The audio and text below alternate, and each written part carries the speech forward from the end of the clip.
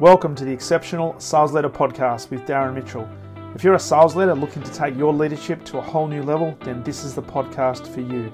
We'll be exploring tips, techniques, and strategies to help you take your leadership to the exceptional level and allow you to enjoy more money, more meaning, and better sales results.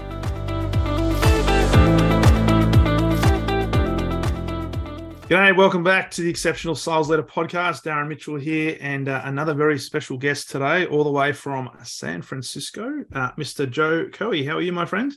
I'm well, thank you, Darren. Now, I just got to check. Did I pronounce your surname correctly? Didn't I? You did. Yes, you sure did. Yes, you did. I've been practicing. Good. So, how's the week been? And how's the year been for you over in San Francisco? It's been a good year. People are getting back into normal a little bit, and now the holiday season was pretty strong, and we're going into 2023 with plans, and life goes on. Hopefully, we've gotten over the COVID and all of it's it's still going, but people have just become a little numb to it, and it's just like life goes on. It does. It's amazing how things change and how the narrative changes, because over in Australia, we've just had a number of elections here, but there's no longer the manic reporting of COVID cases as they were 12 months ago. It's still a lot of cases, but they've even removed the availability of PCR testing. You now need to get, I think from the 1st of January, you need to get a doctor's certificate or a referral to go and get a PCR test. So you're right, it's just getting back to normal. But hey, we're not here to talk about COVID. No, we're here to talk about sales. We sure sales don't. leadership. Yes, indeed. So for the listeners, Joe, you're the founder of SalesX, a digital agency. We're going to talk about that. But before we jump into sales and sales leadership, I'd love to get your thoughts on the whole thing around sales and the ecosystem around sales. Love to get a bit of background for the listeners on you and what got you into sales. And I guess we'll get to the point as to why you started SalesX as an organization. Yeah. So early on in my career, I studied engineering, and I got a job straight out of college as an engineer.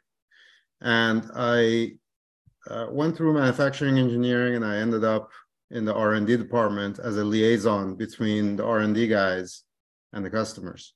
So if the customers had a problem, this was in a semiconductor equipment. If the customers had a problem, they would call the product managers, and the product managers were the experts on the product. They would call the field service engineers, then get escalated to the product managers, and if the product managers couldn't solve it, it'd get escalated to R&D, which means it would land on my desk. And I would look at some of these problems, and I'd be like, the customer is asking for a functionality that this system does not exist. It's not within the spec of the system to do this functionality. So I'm not sure why it's in their head that this system is going to do this.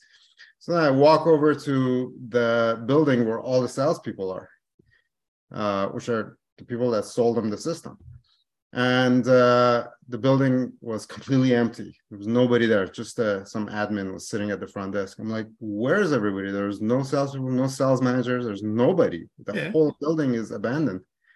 And she was like, well, they're all in Hawaii because they hit their quota and they're in President's Club in Hawaii.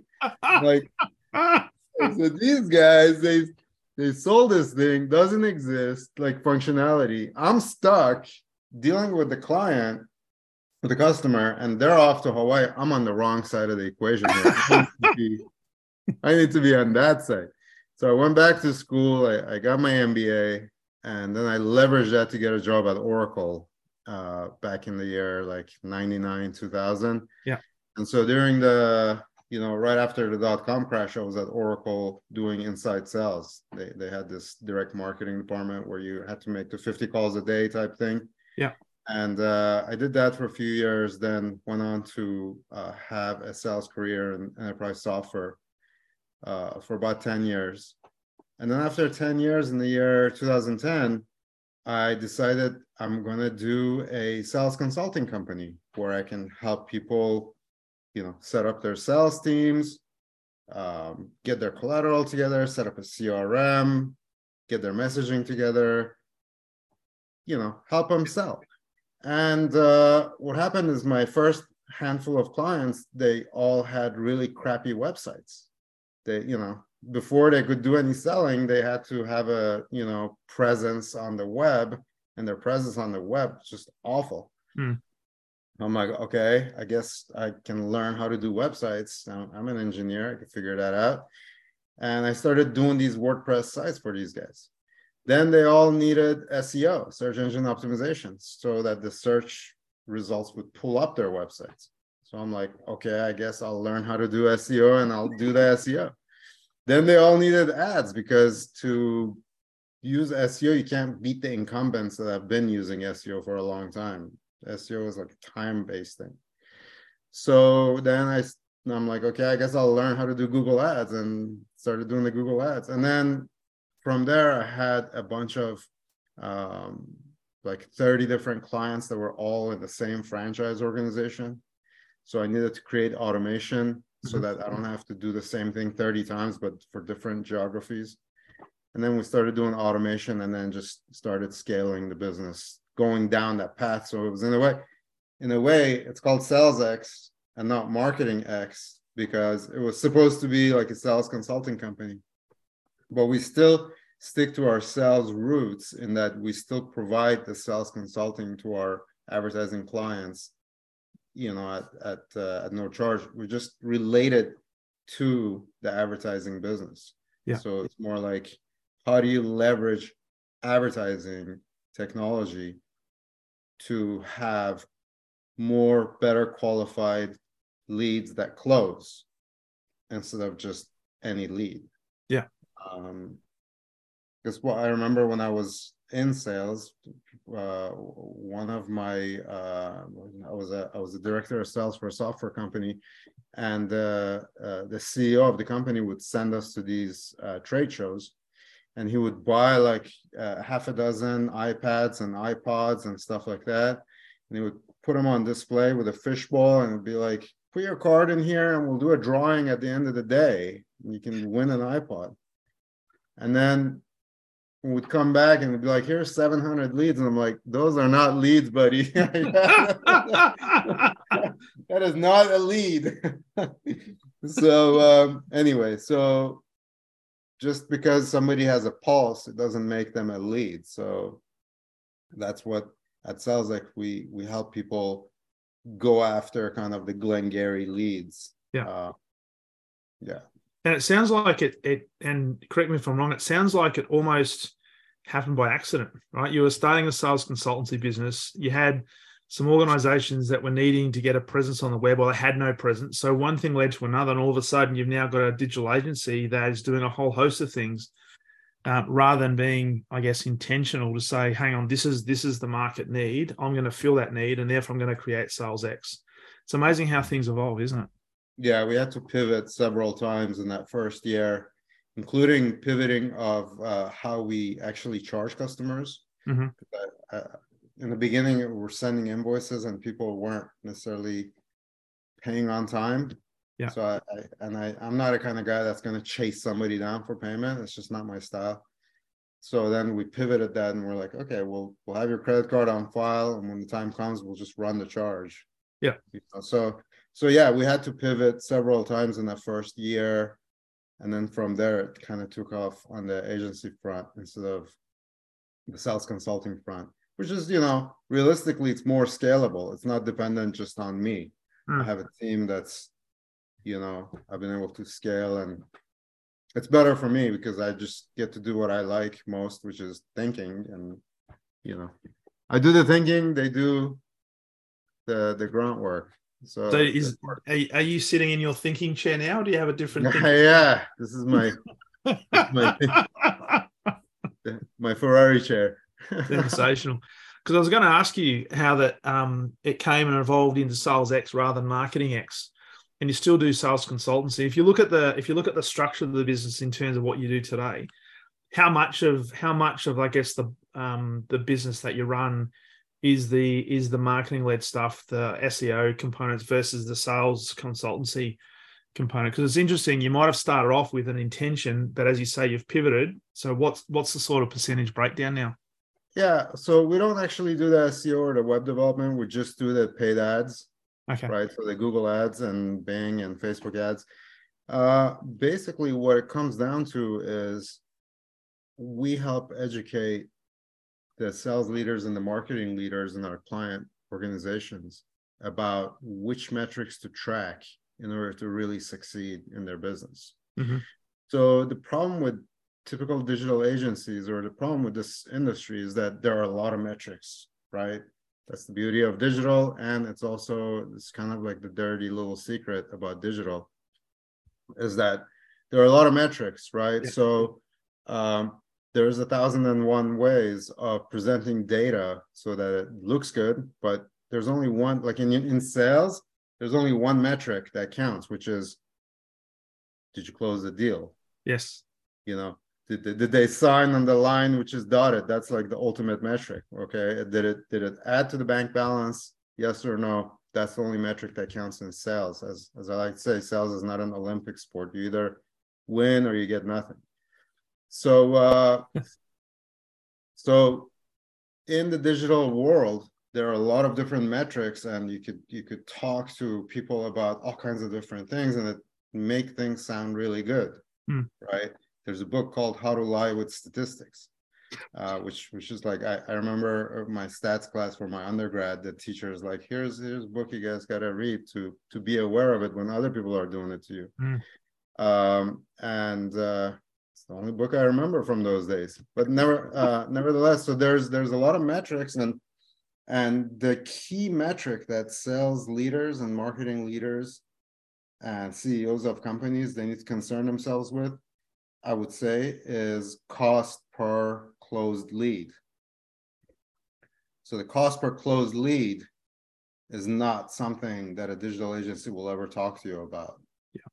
Yeah. Because they're not in control of it. Because Yeah. there's somebody that has to close the deal. That's it. Right. And then report that back. And that's out of the control of the digital agency. So if they start talking about that, it might make them look bad. So they'll talk about how many clicks you got. What's your cost per click? How many impressions you got? How many times your ads were shown? What kind of ads were shown? Was it your brand ads, or was it non-brand ads, generic ads? What channels were the ads shown in? You know, what times were the ads shown? You know, those kinds of things, though. But they won't talk about what was the cost per closed lead. They'll talk about cost per lead. What was the cost per call? What was the cost per lead? What was the cost per, you know, in e-commerce, you could talk about cost per new customer acquisition, stuff like that. Yeah. But for lead gen environments, the tracking of the cost per closed lead is kind of the cup of Christ. It's the philosopher's stone, if you would. The Shangri-La of success is tracking the cost per closed lead. And so what happens is, by having your fingers on that pulse, you will find out stuff about your business that you didn't even know about your own business. Yeah. You will learn stuff about your own business that you didn't even know. Yeah. I can give you a couple of examples of that. Sure.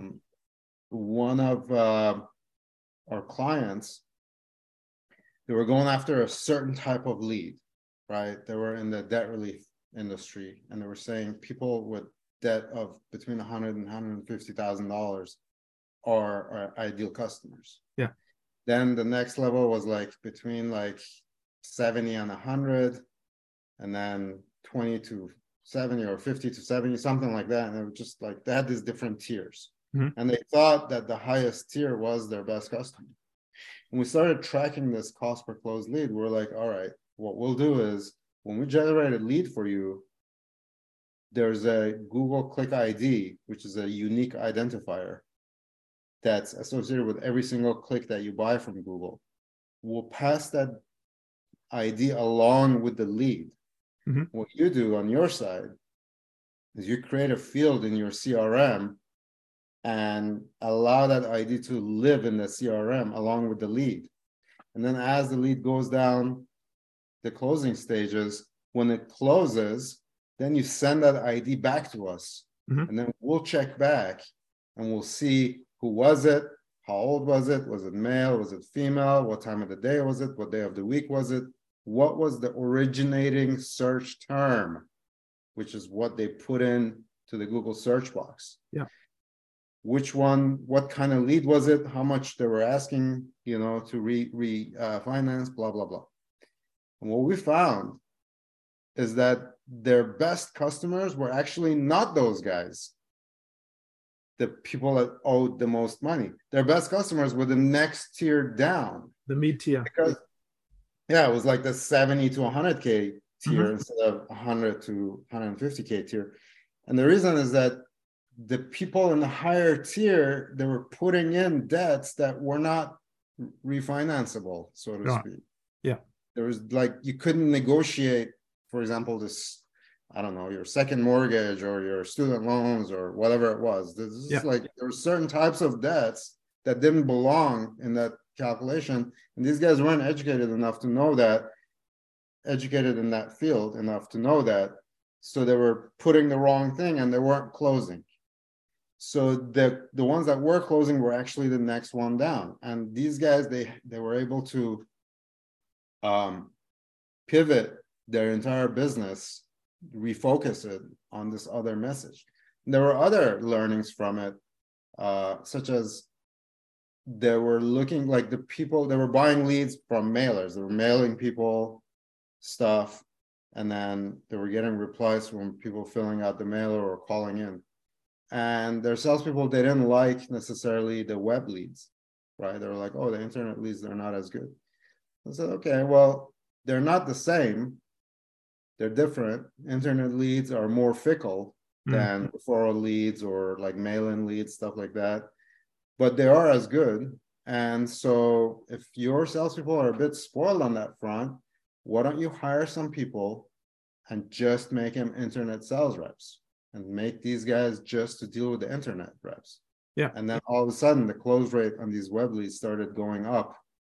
So that was just one example of how these people, they found out about their business, they found out who are their ideal customers, and they found out how to have different types of salespeople for different types of leads in order to maximize efficiency. And all of that came from tracking the lead all the way to closure. Yeah. And then feeding that back into the Google Ads system. And so that part of it is kind of like mashing up engineering, sales, and advertising into just, one nice mix to get the maximum benefit from it. And I don't want this to sound fickle, but that's common sense, right? So as a sales organization, as a CEO of a company, I'd be wanting to get some numbers around what is our close rate, what's our conversion rate, what are we actually booking into bill, right? So that's just logical, but it sounds like, and you've kind of alluded to this, that most organizations in the world look at different metrics and they think they're the metrics that are the leading indicators. And as sales, I guess, digital agencies, marketing agencies, would it be fair to say that most of them also lead with cost per click, those sort of metrics, rather than delving into, because what you're talking about is essentially having to build a much closer relationship with your organization to really look in. And from an organization's point of view, there has to be a level of vulnerability there to show you how capable their sales team is in order to get that information. Actually, it's really good that you said what you just said, because you just made the same mistake that most organizations make. Because what are the close rates and what are the conversion rates? Yeah. And that makes sense, right?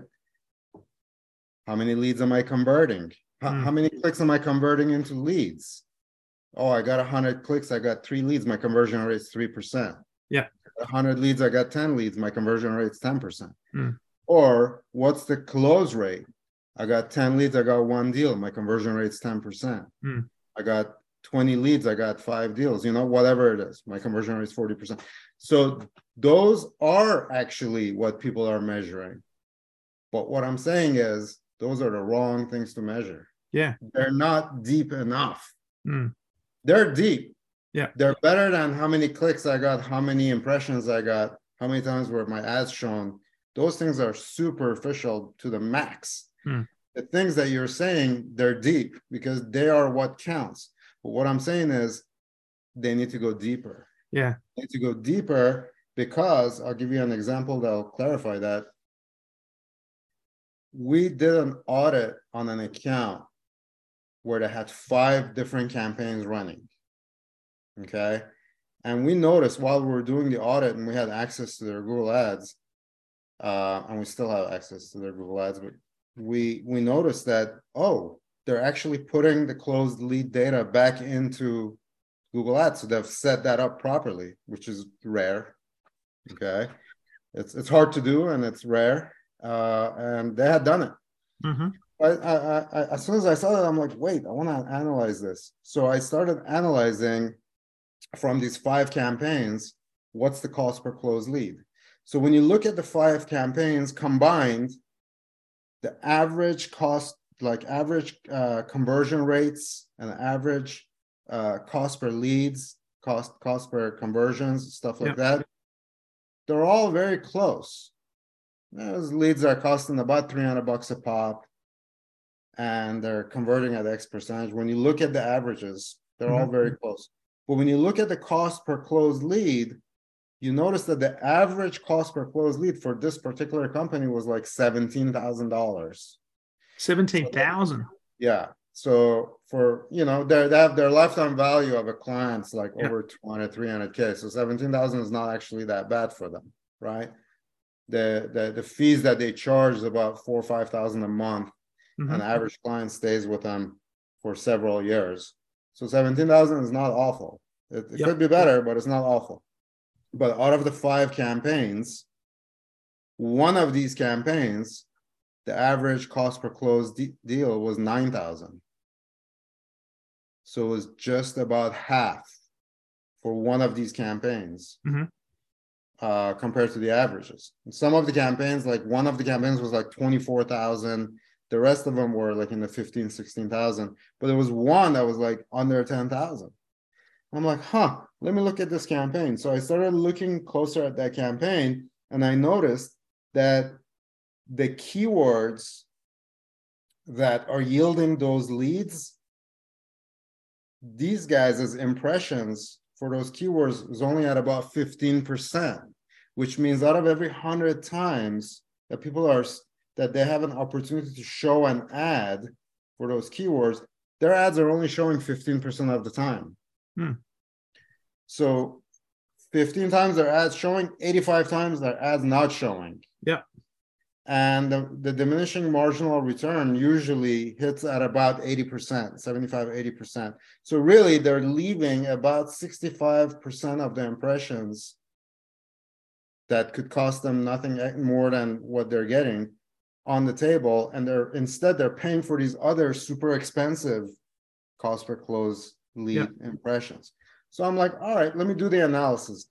Assuming that the close rate stays exactly the same, they don't improve. Even though you're getting the same softball down the middle, you're still not hitting any more out of the ballpark. Let's just assume that for a minute, just for the sake of this conversation. What would happen if we ran that impression rate, keeping all the other rates the same, if we could increase that impression share up to 80%? The click-through rate, keep it the same. The close rate, keep it the same. Conversion rate, keep it the same. All of it, keep it the same, which won't be the case because if you're focusing on something, you're going to continue to improve on that. Exactly. So let's just say keep it the same. We found that they could have had the same number of closed deals during the same amount of time, period of time, with 900K instead of 1.6 million. So they left 1.5 million. So they left really 600K on the table during a 4-month period. So roughly about $150,000 a month. Wow. Out of it, like a $320,000 a month budget. They were basically leaving half of their budget overspending on it because they didn't do this analysis of the cost per closed lead. Because when you're looking at these other things, what are the conversion rates? What are the close rates? It dilutes the main picture, which is what's the cost per closed lead per these types of leads. Mm. And the thing that I'm talking about is when you're effectively have that feedback loop, then you can grade leads. You could say, oh, these are the A leads. Mm-hmm.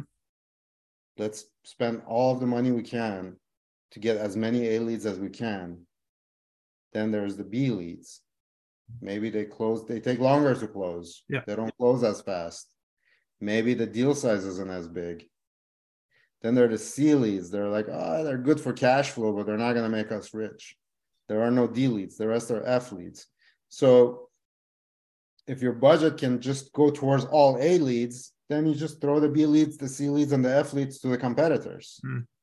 If you have more budget, then you first max out your A leads, then go after the B leads. And max out the B leads, then go after the C leads. Mm. Don't spend money on the F leads. Throw those to the competitors. And you're saying don't spend money on iPads as well, and don't get people to put a business card in your fishbowl? Right. No, those are the F leads. There's no D leads in those. Because the obvious question from that, Joe, is a company is sitting there and you got a director of sales or director of marketing thinking we've got to improve this, right? We're not getting as much bang for a buck. We are leaving $600,000 on the table based on that example. And you're saying let's throw more money at the A leads, right? What criteria would organize? Because sometimes people are going to be thinking, well, how do I differentiate it? What does an A lead look like for me? What does a B lead look like for me? What does a D lead? Is it the value? Is it the lifetime value? Is it the conversion time? Is there sort of criteria that we look at, or you look at from a marketing and sales perspective to consult with these organizations to, I guess, give them some insights as to where they should be funneling their money in terms of marketing? Yeah, I mean, it comes down to what are the designations that they have in the CRM. So typically, marketing is generating the leads. And if marketing says this is a lead, then in the CRM, they call that a marketing qualified lead, MQL, right? And then the salespeople, they look at it and they're like, oh, I don't know. This is, yeah, it's probably a good lead. Then they say, yeah, okay, that's a sales qualified lead. Yeah. Then they call that lead. And if they have a conversation, ends up in the funnel. Yeah. Right. And it ends up in the funnel as 10% 6 months from now. And then if after 3 weeks ends up at 50% a month from now, then that might be a C lead. Mm-hmm. If it ends up as 90% in 2 weeks, then that might be a B lead, and if it closes on the first call, it might be an A lead. Mm. So it depends. And what happens is once you buy, that's the beauty of kind of buying the clicks, is that you get all that information about short of the person's name, the person that actually clicked, you basically get all the other information. Yeah. You get when it was, what time of day, where they came from, what day of the week, what was their gender, what was their age, what's their education level, all of that stuff where they, what you get it from buying leads. So that stuff is all sitting in that Google Click ID, or what's called a G-CLID. So the G-CLID gets passed on, and then we could download that information from the CRM and push it back into the system and analyze for it. And then be able to tell, oh, okay, this lead came in, it was immediately turned into a sales qualified lead, and it closed within a week, and it was the maximum tier of our deal size. Yeah. That's an A lead. A lead. Yeah. Okay.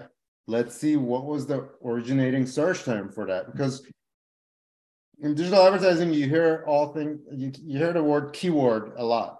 Like you're like keyword this, keyword that, keyword all day long. Yeah. But what you don't, the term that you don't hear is search term. So keyword is what's triggering, the search term is what's triggering the keyword. Mm-hmm. So the search term is what you type in to the Google search box. The clients they're not typing in necessarily your keyword. They type in the search term. That search term matches with the keyword, and then an ad triggers. Well, before that, the auction happens, and then the ad triggers. Yeah. And the winner of the auction ends up on top, and so on. But once we're tracking the Gclit all the way to the end, we could go back and say, what was the search term? And that search term could be like a sentence or a few keywords put together. Yeah. Yeah. I mean, when you say keyword, a keyword by itself can be a sentence. Yeah. Right. It's not just a word. That's just what they call it. But a keyword could be 4 or 5 words strung together, right? Or more. The search term is what's triggering the keyword. And so we can look and see, all right, if that search term is where the money is, how many people a month are searching for that term? Yeah. How many people a month are typing in that same search term? You know, and then how many of those are we getting? Let's go after those first. Yeah. Let's just go after those with a vengeance, with every penny that we have. Let's go after those first. Get them all at any price. It doesn't matter. This example that I gave you earlier, their cost per click was, when they started with us, their cost per click was around $7. Okay. But their cost per closed lead was around $700. So, you know, for every 100 clicks, they were getting like 1 deal. Yeah. Okay. 6 months after they started working with us, their cost per click was like $23.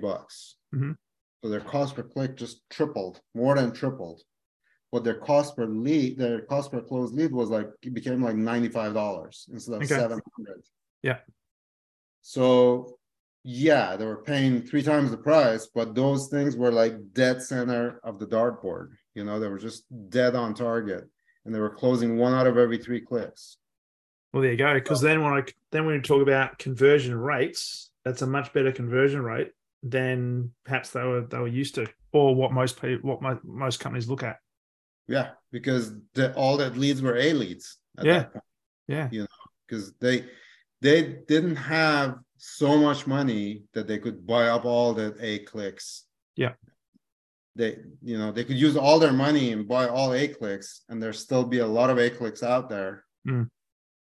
But yet they were buying all these other clicks that they didn't need to buy because they were leaving the A clicks on the table. Yeah. So the key is to kind of help your salespeople succeed by giving them the leads that have the highest probability of closing.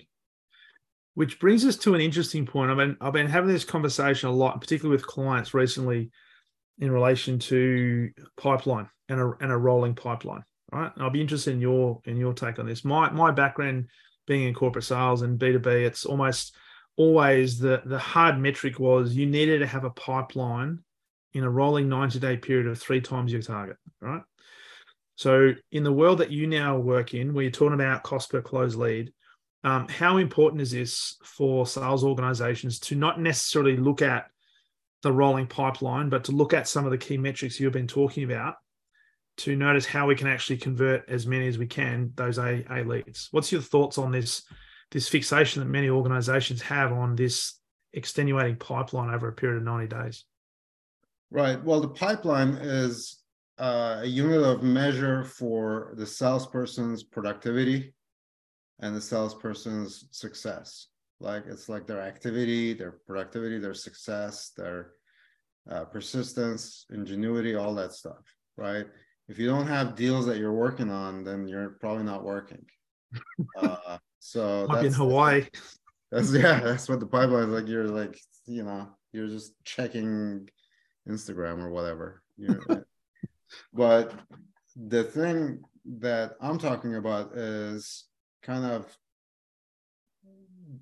before the pipeline happens, right? Which is, how do we target so we can generate the best leads that can generate the highest pipeline and the fastest closing pipeline. So it's maybe I'm indoctrinated into the whole pipeline thing too, because my background is enterprise sales. Yeah. And I remember sitting at Oracle and going through my deals, in the pipeline and the one-on-one with my manager, and like, what about this? Have you talked this? Do you know who the budget is? And do you know who the decision makers are? And who's your backup for the PO? And what's your commit and what's your upside and all that stuff that's related to the pipeline. Yeah. Like, great. But at the end of the day, we had to just go into the database and like call people just at random. We didn't get any like legit leads. We were the telesales people, so we were like bottom of the, there was a couple more tiers below us, but we weren't like the account executives that got like the Glengarry leads. Yeah. But what I'm talking about is the Glengarry leads. I'm like, how do we generate these Glengarry leads so that they close at the highest probability and the fastest, and they're the better, faster, cheaper type stuff. Yeah. Yeah. Which means that, excuse me, the other part of this, of course, is having a good sales team and having a sales team of good quality sales people, sales executives, to be able to convert these leads. Because I imagine you can do some magnificent work in identifying the A leads based on search terms and stuff, right? But I'm interested in your perspective on and how and does this where your sales consultancy potentially comes into it as well, in helping sales teams when you can see that perhaps their conversion rates or their conversion opportunities are not being taken full advantage of? Is that something you get involved in? Because I can imagine that organizations would look at the work that you do and the money that they have to invest in getting those leads. And it'd be easy to say, hey, these are not working because our conversion rates are low, so it must be you guys at Sales X. But you're looking at it from a completely different perspective and thinking, well, hang on a second, maybe we don't have quality salespeople.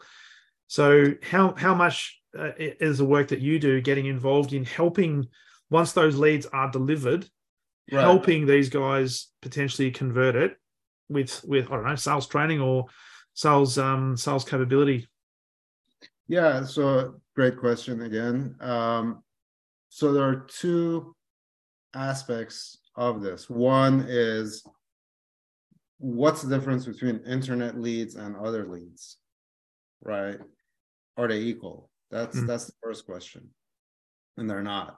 Internet leads are inherently more fickle, because if somebody is going through the internet and putting in their information, then they probably went to 5 different places and put in that same information, and so there are more people coming. So I used to say that, look, if you're eating a sandwich and an internet lead comes in, put down the sandwich. Don't take your next bite. Just call them right there on the spot. So internet leads are fickle. You need to be on it. You need to be kind of the first to get them and build rapport and involve them, so that when other salespeople call, they've already kind of gotten this process started with you, and they've gotten some initial things going and commitments running, and they're just going to say, you know what, I'm taking care of for now. If this doesn't pan out, I'll call you back. That's the first part of it. The second part of it is that if you're making appointments where, like, we have a client, they have like 30 daycare centers, right?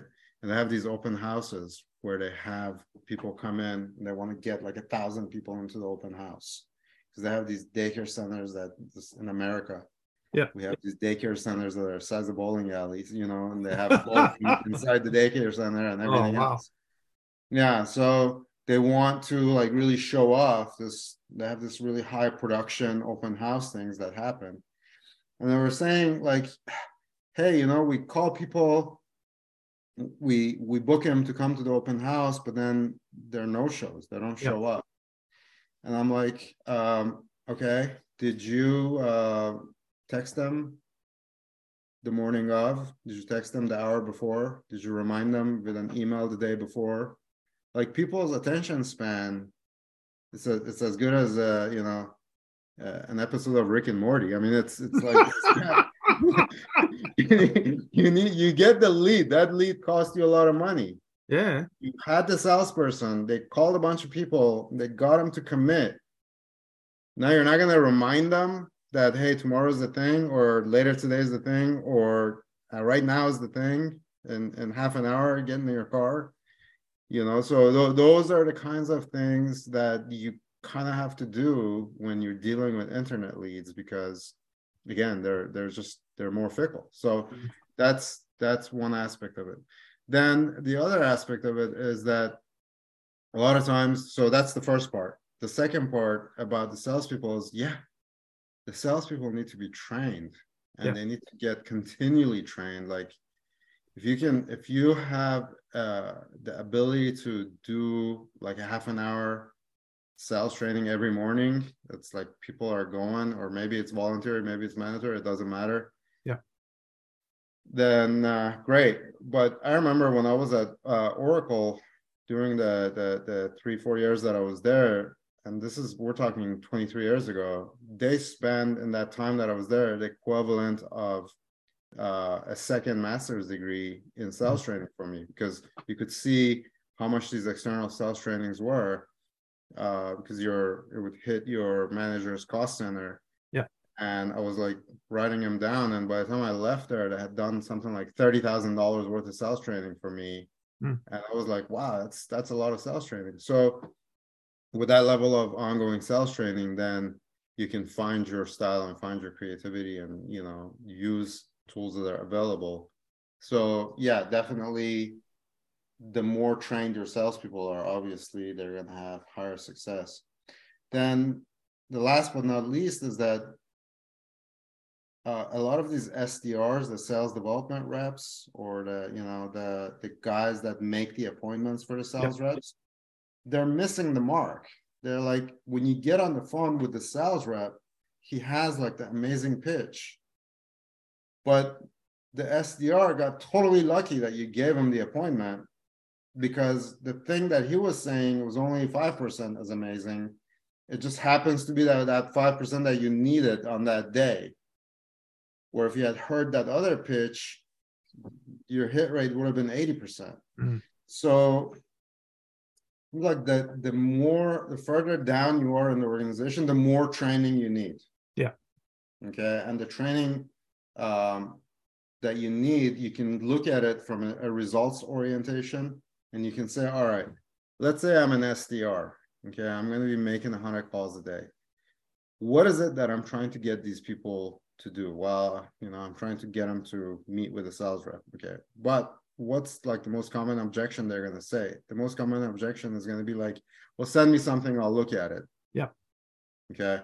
If they don't hang up on you, if they're not, if you finally get them engaged, in all likelihood, they'll say, send me something and I'll look at it. Well, my argument is, why not pre-digest that something and feed it to them right there on the phone? It's like, okay, I will send you this amazing PDF. It's about 5 pages long. It's graphics, got all the cool stuff in it. But what you learn in that PDF is this. Boom. And then kind of like a mama bird is feeding the baby bird, right? Putting the food right in their throats. Give them that. Give them the thing that they would take away from the collateral that you're going to send them, and then send them the collateral. That's fine. Okay. Yeah. But, when people are sending me a note and they're like, can I get 15 minutes of your time? It's like, why, dude? Why? Exactly. Why? Why should we have a chat? I mean, I don't know you from Adam. I'm busy. If I have 15 minutes, I'm going to do something with it. Well, but Joe, I've got a very, very innovative product. I've got a very state-of-the-art widget. Right. And you hear that, it's all about them. It's not about you. Right. And if that widget helped save another agency owner 40% on their cost per closed lead, and that 40% represented $600,000 over a 4-month period, then I'm interested in hearing about it. That's it. Let's look at it realistically. Why would a senior executive want to even talk to a salesperson? Well, what? Because senior executives do want to talk to salespeople. But why would they want to do it? There are only two reasons they would want to talk to any salespeople. One is if they feel that the salesperson they're going to learn something that they don't already know. Mm. Okay, the salesperson has some information that they need and they don't already know it. Okay, that's the first reason. And the second reason is that the salesperson has some sort of information that they could use, they could need, they could benefit from, that their own team doesn't know it and can't get it for them. And what is that stuff typically? Typically, that stuff is related to competitive information. Yeah. Now, competitive information can be generic. It doesn't necessarily, you don't necessarily have to identify the competitor if you have some sort of a non-disclosure thing going on. But if I'm a CEO of a company, or if I'm the senior executive of a company, and I hear from a salesperson and they're saying to me, look, I know you're an agency. I've seen about this many clients on your website, so I'm estimating you're probably about this size. Okay. I have 3 other agency clients your size. Mm. And these are the problems that they were facing. And this is the solution that alleviated 2 of those 3 problems for them. And they told me that this was the benefit that they saw. Would you like to know more about that? So it's very personal. Okay. Mm. Basically, what that's saying is, Joe, this guy just did a bunch of work and he's earned your 15 minutes of time. Absolutely.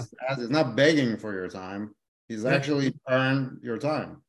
So you would, even if you talk to him and you don't need the solution, it'd still be a decent conversation because you're finding out about these other competitors, what their problems were and how they solved them. And, what is their outstanding problem still? And then you can compare and contrast that to see if that's something that you're suffering from. 100%, because it piques the interest there rather than, hey, I've got this fantastic widget. Would you like some? Right. It's like, no, thanks. You just go into any retail store, and I'm sure it's the same in the States. You walk into a retail store in Australia, and the person in the retail store comes up and says, hello, can I help you? Right.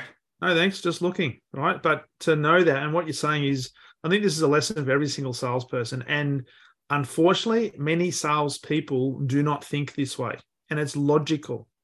It's logical to do your research. It's logical to try and find out where there potentially exists the problem and how can I articulate that problem to the point where there's a level of interest there potentially that person says, hey, I think it's worth exploring, but I'm not going to sell you anything on the phone. We're just going to be looking for an opportunity to have a conversation to see where there's a match and where there's a fit. But it's not about me. It's about that problem. If you've got a problem, great. If you don't have a problem, great. We've just had a great conversation. Right. And part of the problem for that is the demands that sales managers put on salespeople. They're asking them to make 100 calls a day. It's impossible, right? It's impossible to make 100 meaningful calls a day, even if you have a dialer. That's it. Okay. Or the lack of sales support, like sales support material. Imagine like if you're saying to your salespeople, look, today we're going to call these types of profiles. These are the message that we're going to give them. This is the example, and here's the white paper, and here's a summary of the white paper. In case somebody says, send me something, you could put the summary there first. You could tell them, then put it, and then attach it. Yeah. That's much more likely to get a positive reaction out of someone than you just bugging the heck out of them time and time again. Yeah. And most of the time you're going to get the voicemail anyway, so I'm not going to answer the phone. Yeah. Yeah. I mean, I had this SDR call me, and he was talking about some sort of an AI driven bookkeeping assist. And he was like, oh, we have an AI solution that helps with QuickBooks Online problems. I'm like, okay, so QuickBooks Online is just like kind of a lame software, and it has a lot of shortcomings. And these guys have an AI solution that helps with that. Yeah. I just happened to be in a pickle with QuickBooks Online because I changed my bookkeeping company after 11 years to somebody else, and they started flopping it. And so it just happened that when that SDR called, this person that was flopping it needed help with QuickBooks Online. So I'm like, okay, I'll listen to it. But then when I got the salesperson on the phone, it's like, yeah, we do completely all of your bookkeeping stuff. We replace your bookkeeper, we replace your QuickBooks Online. We give you like a full-on bookkeeping solution with a dashboard that's in real-time data. You get every hour, you can get the latest about your company's financials. And it's all AI assist. We have an accounting support staff and we do all the taxes. I'm like, holy smokes, man. This is exactly kind of like every small business owner suffers from the problems that you guys are addressing. Yeah. But the SDR guy had no idea. I mean, he got lucky that I gave him the appointment. And in effect, he was doing me a disservice if he had failed to close me on that appointment. That's it. Like I really needed that solution. If he had not succeeded, I would have been worse off. And you would have kept searching for a solution, but it was right in front of you. But that person didn't have the foresight to either ask the right questions or frame the conversation in an effective way to pique an interest. It's just, I mean, we could talk about this for hours and hours and hours. It's just fascinating. As we wrap up, though, Joe, I'd like to get some advice for listeners who are going through this right now and thinking, you know what, where our conversion rates, our marketing is not necessarily working. And I'll also ask you a question as to where they can find more about you and SalesX as well. If you could leave a sales leader or VP of sales that's listening to this right now with any advice in and around their strategy to increase their conversion rates, what would it be? And I know it's an open-ended question, but is there something based on your experience that is like a common theme, that is a common problem, that if we address this, it can start to make the difference? Yeah. I mean, besides the tracking of the correct metrics, which is, to me, if you want sales results, the metric to track, which is not easy to do, it's difficult to do. You have to do a lot of kind of work to be able to track that. And then you have to have the skills to know what to do with it, even after you track it. So it's not easy, which is good, because if it was easy, everybody would do it, and then you wouldn't have an edge. But that's the cost per closed lead, right? That's the one metric that I would say is the most valuable one. Yeah. Besides that, part of what people, most people fail to understand is that digital advertising, the business value that's inherent in digital advertising is more than just the one thing, which is additional revenues. That's the one thing that we're all thinking about when we're like, what's the point of advertising? And we're like, more revenues. Okay, that's number one. Okay, I've identified 11 other things besides that one that are also associated with business value of advertising technology. So if you go to the website salesx.com/BVAT, which stands for Business Value of Advertising Technology, you'll see all 12 things and how to measure, kind of how to do the math on each one of those things to measure the value.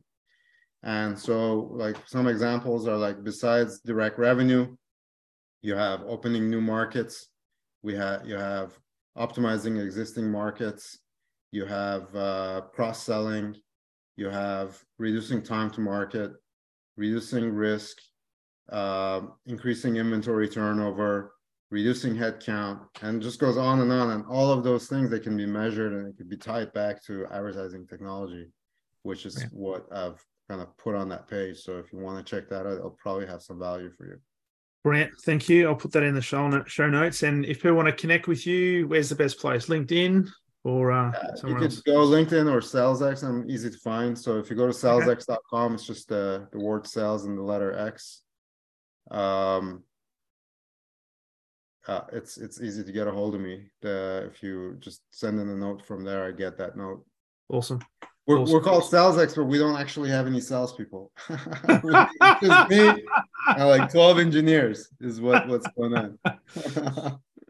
But it's brilliant. Hey, really enjoyed this conversation, Joe. It's enlightening for me, and it's certainly going to help me in conversations I'm having with with clients as well, particularly when it comes to things like pipeline or identifying leads. So it's been an invaluable conversation, and this time so close to Christmas, greatly appreciate you carving out some time to have a conversation. Thank you, Darren. I really appreciate it. Happy holidays to you, my friend. To you as well. Thank Take you. care. All the best.